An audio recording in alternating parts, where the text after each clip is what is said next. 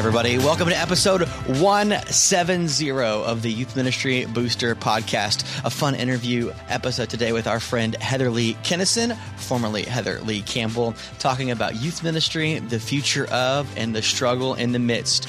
We hope that you enjoyed this fun interview episode, but we wanted to start by saying we've got some very big, fun things to give away to you starting next week. So wherever you're at, check out this episode, bookmark it, remind it to yourself that next week, February is here and the gifts will be made clear as we have things to give to you, youth ministry friends from around the world. And so we appreciate your listenership, and for all those that subscribe, rate, and review, we love it. For the folks that we got to connect with this last couple of weeks at different conferences, thanks for welcoming us back. It's been a busy time, a full time, but most importantly, a new year. And I hope in this new year, you found some ways to get connected in youth ministry.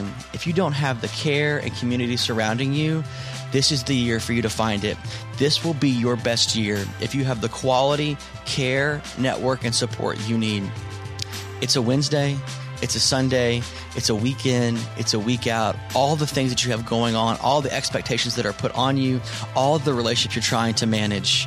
Invite in just one more layer, not to give, but to receive. Have the people that surround you, that know you, that love you, that have an authority to speak into your life, but are not an authority over you, because we need those people to speak and pour out to, because all we ever do is serve others, and you need people that are pouring back into you.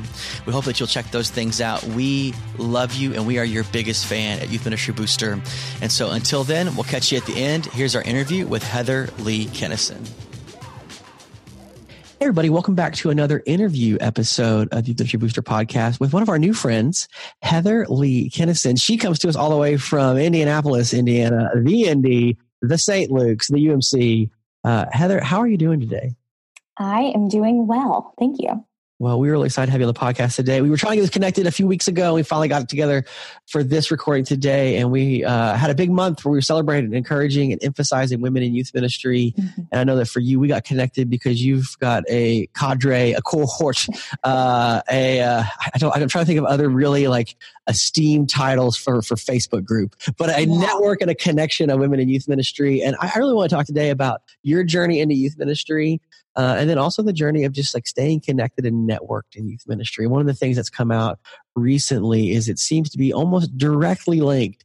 The quality of the network around you in youth ministry determines your longevity in youth ministry. I think that is just a refrain that bears repeating. And so before we get into the what's happening now, people want to know, before you were Heather Kennison, how in the world did you get into youth ministry? Of all things, I mean, like there are so many things that you could do. Why this? Yeah. I mean, I get still astounded every time we ask somebody and record with somebody. Like, there's a lot of other jobs. There's even new careers that are popping up. In case you haven't heard. But why youth ministry? Yeah. Well, and I've only been Heather Kennison now for like less than a month. So that's right. So it's a whole new identity shift. Yeah, I love it. My government name is still Campbell. You know. There it is. There it is. Yeah. So I have, I think, a pretty interesting story. I grew up in a home where my family was very poor, and my parents were actually both addicts. And when I was 5 or 6 years old, a family friend invited me to go to church with her. And I instantly fell in love with it.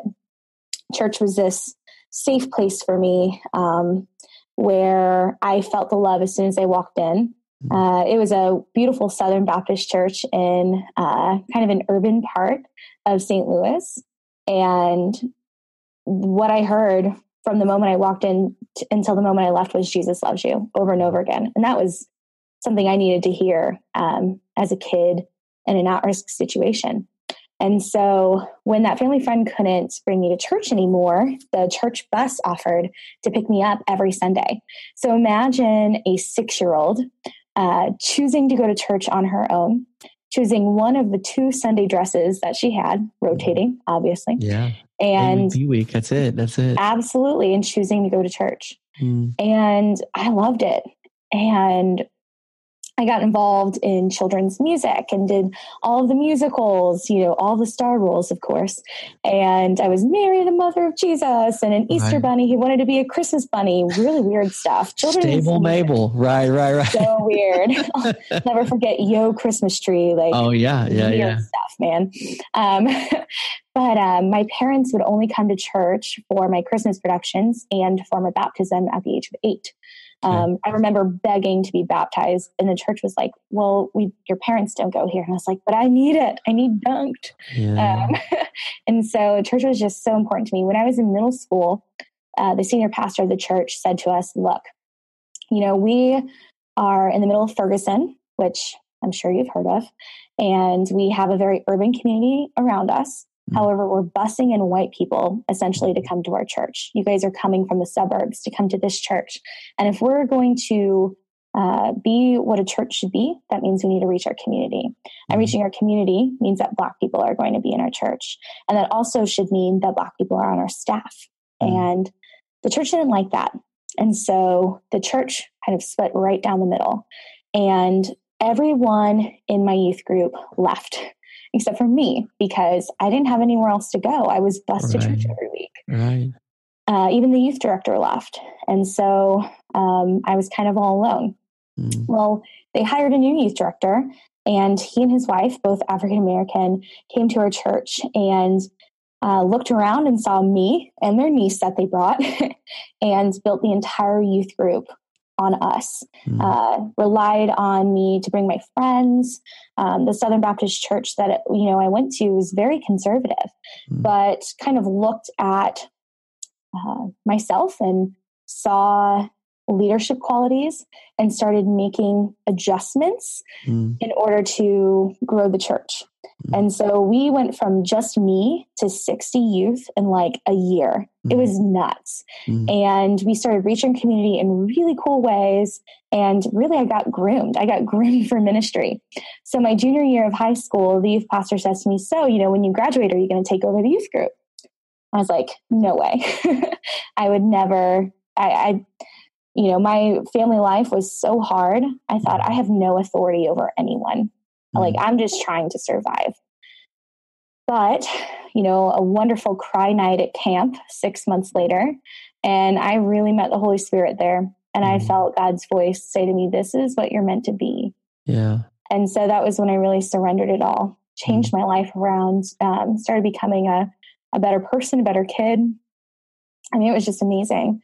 Went to college, went to a Southern Baptist college in Missouri, and beat my way through the boys to graduation, graduated with youth ministry, theology degrees. And I got my first church position at the age of 20 at a Southern Baptist church that looked at me and said, we have this one girl in our youth group who we think we could build the youth group on.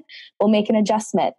We'll hire a female youth director if it means building this youth group on this girl. For her. Yeah. Yeah, absolutely. And hired me. I had no authority there, but I was able to do some really cool work there at 20 years old in a Southern Baptist. But you had the experience of being that one girl, that one of those young girls. Yeah, no, that's see, as a loosely Baptistic person serving in a Southern Baptist church, it's these stories of adjustment that just keep me encouraged, Heather. Like it's you can disparage the whole, but sometimes the parts are not the sum that make the whole.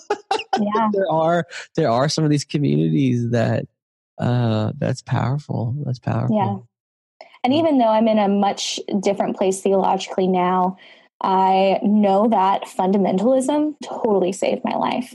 It's what put me on the right track. It's what beat, this pattern of addiction in my family. My entire family is addicted to drugs. But for whatever reason, I'm not. And my little sister's not. And someone a few weeks ago, upon hearing my story, said to me, we talk a lot about generational poverty or generational disparagement. But rarely do we talk about generational redemption, generational restoration. And he pointed out to me that that's what my story is. through what God has done in my life, through my little sister's life, my mom is now on the right track. I have family members who are kind of waking up and recognizing some of the things that are happening in our family. And I mean, God is just doing this huge work in my family's life, just setting us on this right track. It's wonderful. Well, that's a powerful story. Thank you for sharing your story into youth ministry. I'd be really interested to hear, because it sounds like there's some really key bits from your growing up that have influenced you almost at like a DNA level to serving in youth ministry. But I wonder on the other side of like not being the young girl who was called to ministry, but now being the young woman who's serving in ministry. What is like one of the experiences that you hold on to in that? I mean, we talk a lot, I think, the importance of like call storing, being able to like, when other things go wrong, we remember that we were called. But I think maybe at an experiential level, like serving with young people, leading in youth ministries, what are some of the moments or maybe experiences that when the weeks are really tough, you think about these particular things? Sure. So I do middle school ministry, and it's chaotic a lot of the time. And you definitely need to hold on to the things because it's erratic, right? It's so good and so I love erratic. It so much. So it is the acne and the ecstasy. Yes. So I originally thought that I was going to go into inner city ministry because I was an inner city kid. Yeah. And it's part of your story and journey. Sure. Absolutely. And that just didn't work out for me. And I think honestly that God didn't want me in inner city ministry. I did it for a while and it was okay. But now I work with really affluent kids, like the total opposite of where I thought I would be. What I'm recognizing is middle school kids are a lot like inner city kids, and that nothing is safe for them. Everything around them is changing in chaos all the time. Yeah. And it's their bodies are betraying them. Bodies are betraying them, man. Like, if you work with middle school students, please hear us and know, like, that cannot be said enough. That, like, I know that you feel like you have a struggle, like, capturing their attention, listener, but know that, like, when your body is producing odors and hairs that you weren't ready for, your 12 to 20 minute talk is the least of their concerns some weeks. It's not you. Gosh. It's not you. Like, they want to know why they smell funny, and they want to know, like their brain chemistry. It's literally dying. It's dying and changing and betraying them. It's not your 18-minute talk's fault. You were funny. We believe you, but. Yeah.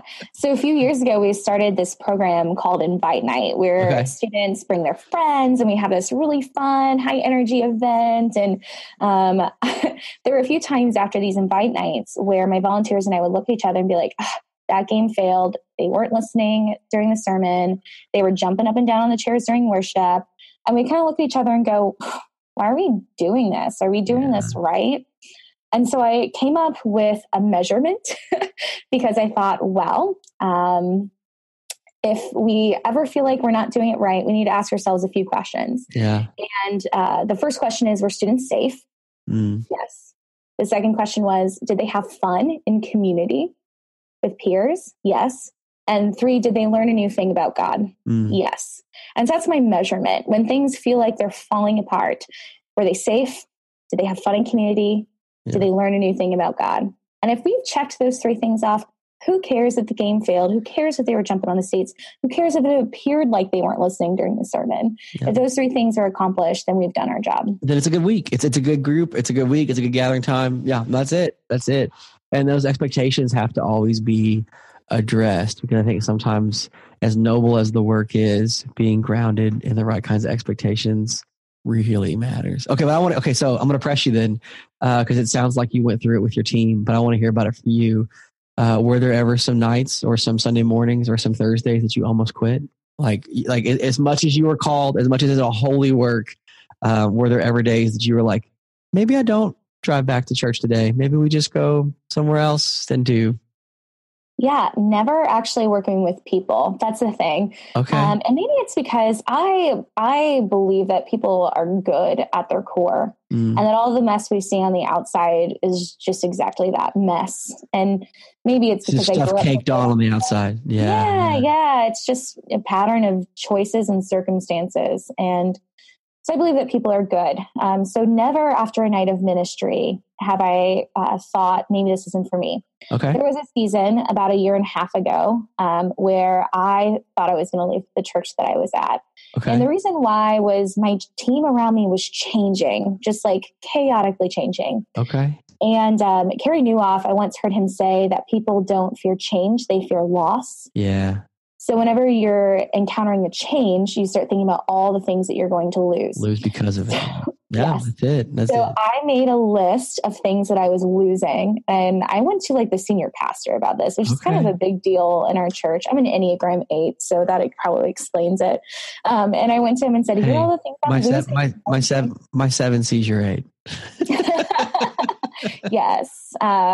So I said, here are all the things I'm losing. Here are all the things I'm grieving and mourning. I have this list of grievances like nailed to your door. And I just mourned it. And I went through this season of mourning. I joked that I was a wayward child. I was looking into other Methodist churches in the area in particular. And at the end of the day, I thought, oh my gosh, I could never leave this church. And it wasn't even just the students. I love the students here, don't get me wrong. But I thought I can find students elsewhere that I'll love. I've done it before. And, I thought it's not even the preaching, although the preaching is important to me. I could find another small group. It was my volunteers. My volunteers kept me here because I thought I've built this core group of leaders who are loyal to me and they're loyal to this ministry. And I could never, ever leave them. And that was the thing that kept me here. And to be honest, there were some other factors that went into my season of being a wayward child. I was learning how to be in love with somebody for the first time, becoming vulnerable with another human, emotionally intimate. That's scary crap. That's some 8th growth. That's some 8 growth right there. That's it. It is. Yeah. And I was honest with my senior pastor when I gave him my 95 grievances and said, I know a lot of this has to do with my personal life. But nonetheless, here I am bearing myself for you to see everything I'm going through and worrying about. So I'm in a very healthy place now. My husband loves this church. Cool. He grew up Catholic and he just loves it here. And I love the church. The things that we're doing are so holy, and I feel so blessed to be a part of it. That's good. All right. People want to know, because this is one of the questions that's become a namesake for us in a lot of ways. Sure. After a big Sunday or Wednesday, midweek, youth activity, fall, retreat, lock-in, whatever, what do you do? We call this our after 9 question because what it's the self-care. It's for some people, it's the milkshake. It's the call to mom. It's the quiet car ride home. It's the immediate like dissection of the sermon with spouse. What do you do after a big, again, energetic 8 of the Enneagram? You're giving a lot of energy to it. Maybe you have a little, you still got a lot because you're an 8, but you got a little bit less to give. How do you recharge? How do you care for yourself after a big expenditure relationally? Yeah, usually I grab a drink. Okay. Yeah. Especially after an invite night, we end at like 9:30 on a Friday night. And so my volunteers and I have a lot of young adults on my team. We'll kind of clean up the space and we'll go grab a drink at this microbrewery nearby and eat an appetizer. And we might talk a little bit about it, or we'll just get to know each other. 21 and older youth group. I like it. Yeah. Yeah, it's awesome. And usually the next day I take a long nap in the morning. I also is the Friday the regular habit of meeting into the Saturday? Well, that makes for a really nice Sabbath. Yep. And I'll go eat holy breakfast. That way. Yeah. Yes. I'll go find there's a great breakfast buffet in town that I love to go to. And that's really what I do to recharge. I grab a drink with my people. Quality time is so important to me. So I'll get a drink with them and then the next day sleep in, have some breakfast. Well, Heather, we built a time machine, and we always love asking this question because I think it reveals as much about us now as it did then. But if we had a time machine to go back to first year Heather Campbell's self in youth ministry, what is something that Heather Kennison would tell her then that only you could tell her, that only you could get through to her? Because everybody else is full of it, but you and your precise knowledge of the future would tell her this is the most important thing that she should know about youth ministry. Sure. Man, I had a lot going on for me when I was 20 years old trying to run a youth ministry. But the thing that I regret the most, and maybe it was the internship I had this summer before I got this position, was to put up some boundaries with students. I mean, I was 20 though. And, I just remember regretting a lot of stupid things that I said that I thought was funny because I was in Bible college at 20 years old, but that was not funny to students and kind of offended them and offended their families that I acted that way or said those things, or I just wish I had better boundaries, that I wasn't their friend as much, that I thought a little bit more about being a leader. A little too close to being big sister and not being mentor kind of thing. Absolutely. And it's so funny because now I'm a mama bear character. So maybe I've done a 180. I don't know. But I have respect from students, but I also can still capture their, be compassionate with them and empathetic. So I have it mostly balanced now, maybe a little too heavy on the bear part of mama bear. So man, when I was 20, I treated them like a friend, and that it didn't bode well. It doesn't play well. Yeah, it works for a season until it doesn't. And that's when it becomes, that's a good word. That's a good word. And I think also, though, to not worry about being too much of an adult too, though, if that's maybe I'm contradicting myself. Let's go there. Yeah, just say more. Yeah. Because, I'm 28 now and I still am a baby, or at least people tell me I'm a baby. It bothers me some days, but whatever. There's a little bit of ageism in ministry, and that's okay. But I have to kind of constantly remind myself that I am in the stage that I am, and that's okay. Yeah. And 20-year-old Where Heather, else would you be if you weren't where you are now, right? Absolutely. That's it. And 20-year-old Heather, sure, 20 years old, definitely a little bit more of a peer leader than an adult, needed to grow up a little bit.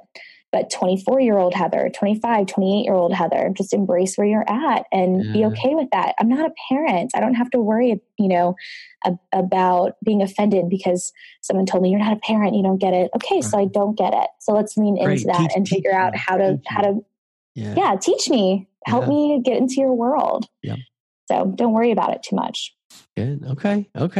Well, let's get into a couple more questions that I just want to follow up with for some stuff. But youth ministry is a game of tools and sharpening and growing and process and system and applications, all those things.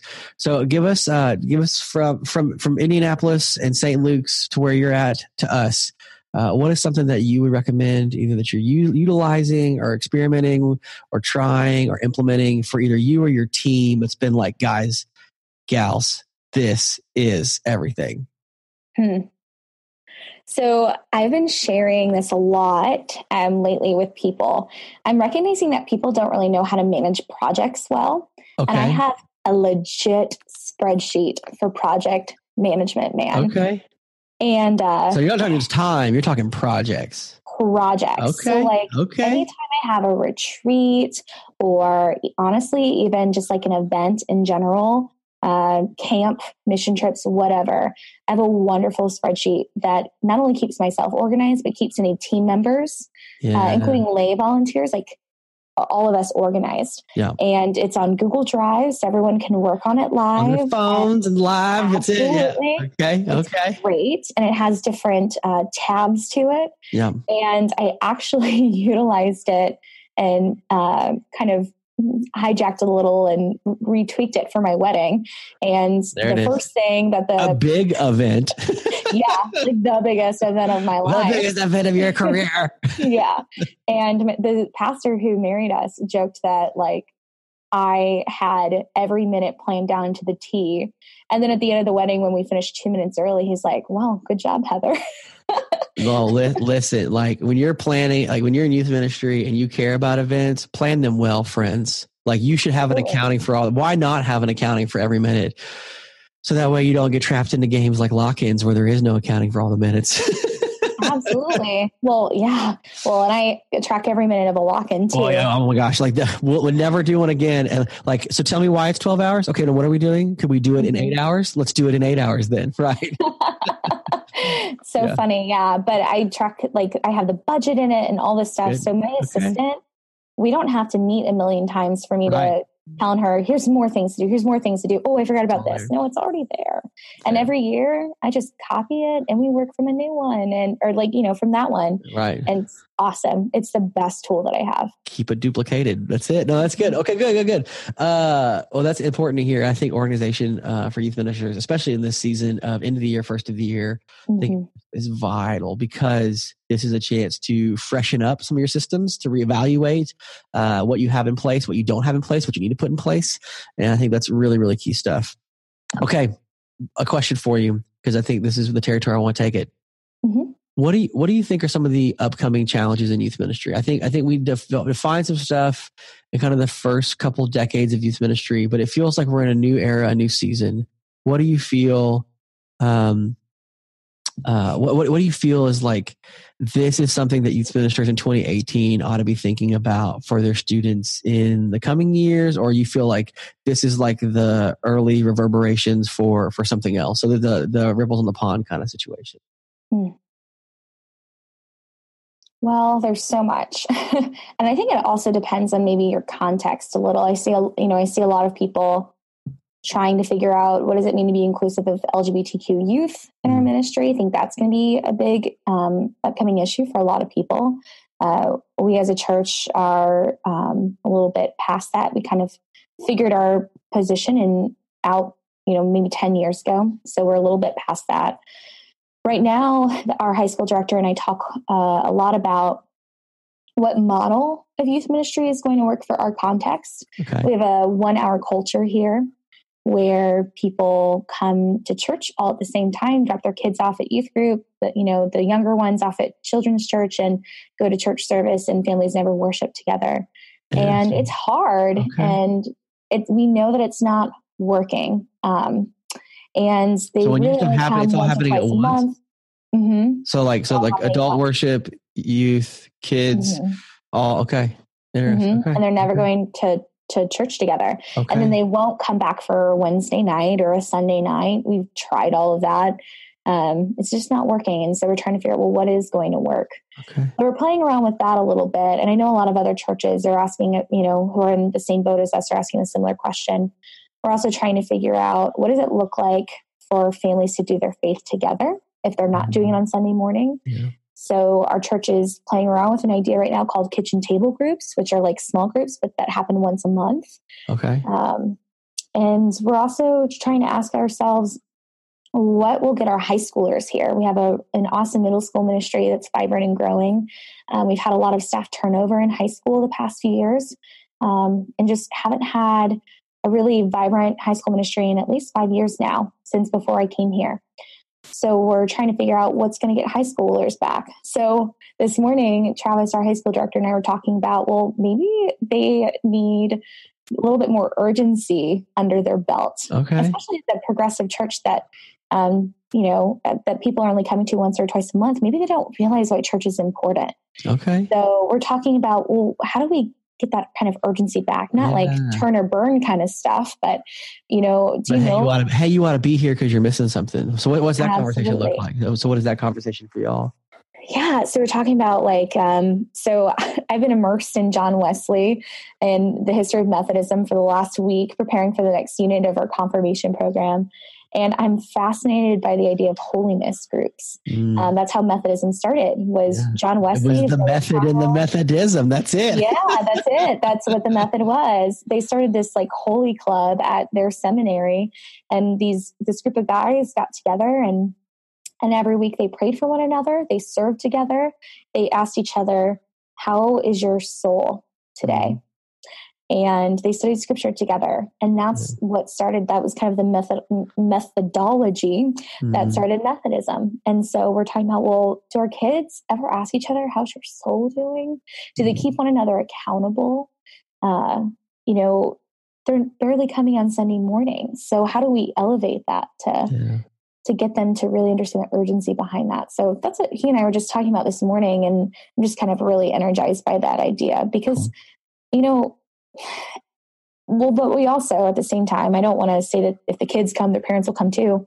The other thing is our church is trying to figure out, how do we get these parents here? Because they'll make decisions for their household. They just don't see it's important either. Right. So, they're satisfied at whatever level they're at. And I think that level of satisfaction, we've got to find a way, if we're not satisfied, to disrupt the satisfaction. I think for a lot of, I've not been to Indy very much, but I would share from our context that we've got a lot of folks in a similar place that they're coming 2 out of 5 Sundays a month, and they're not mad. That's what works for them. And that feels like it's enough. It's like going to the gym, like probably ought to go 4 times a week, but twice a week that's probably good. That's better than most, and so whatever it is, like they're contented with their level. It's the same with busyness, right? Everybody is as busy as they can handle.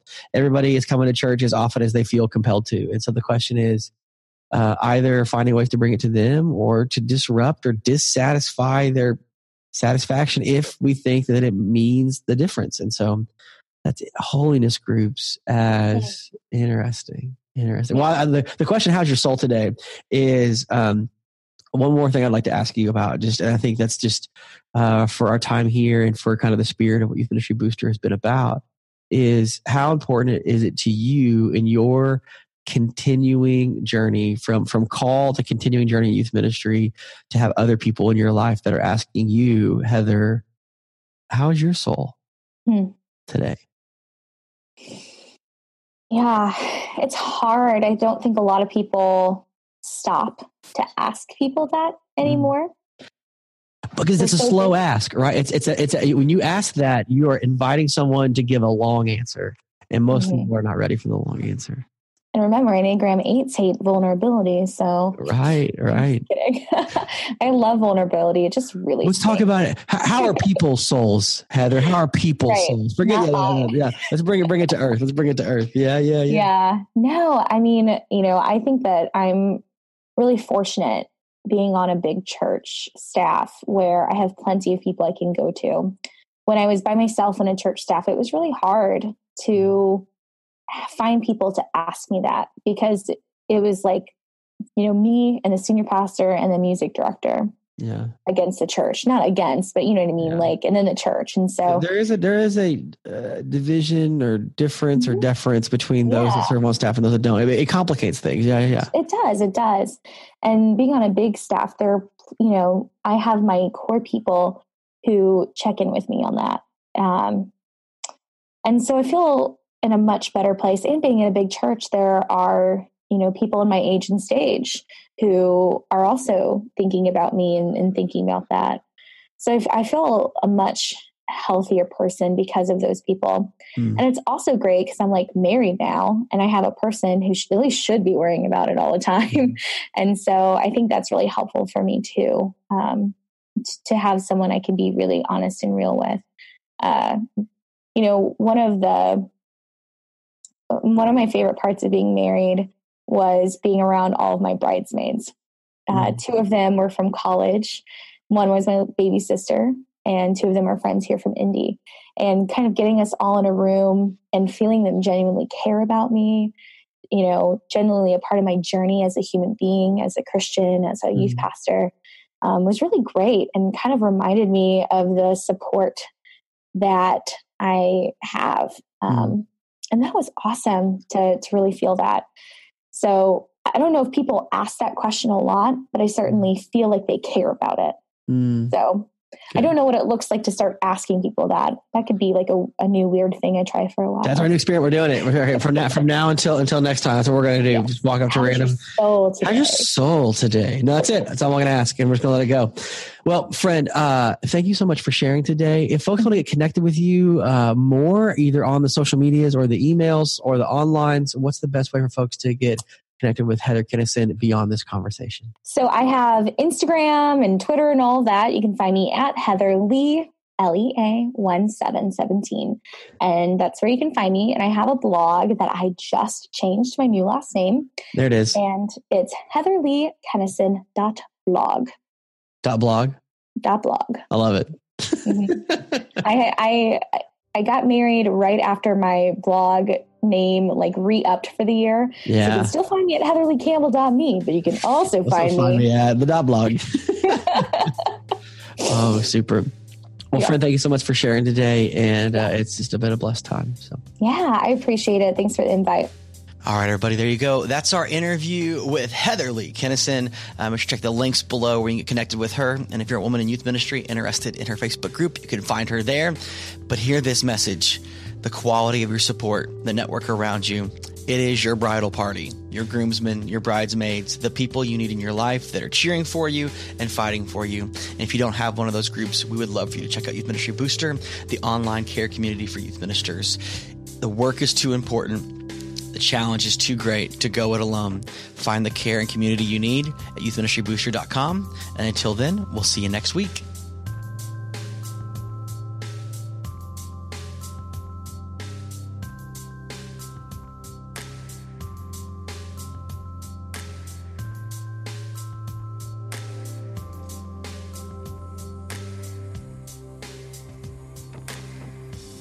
I'm gonna turn your world upside down. I'm gonna show you things you've never seen.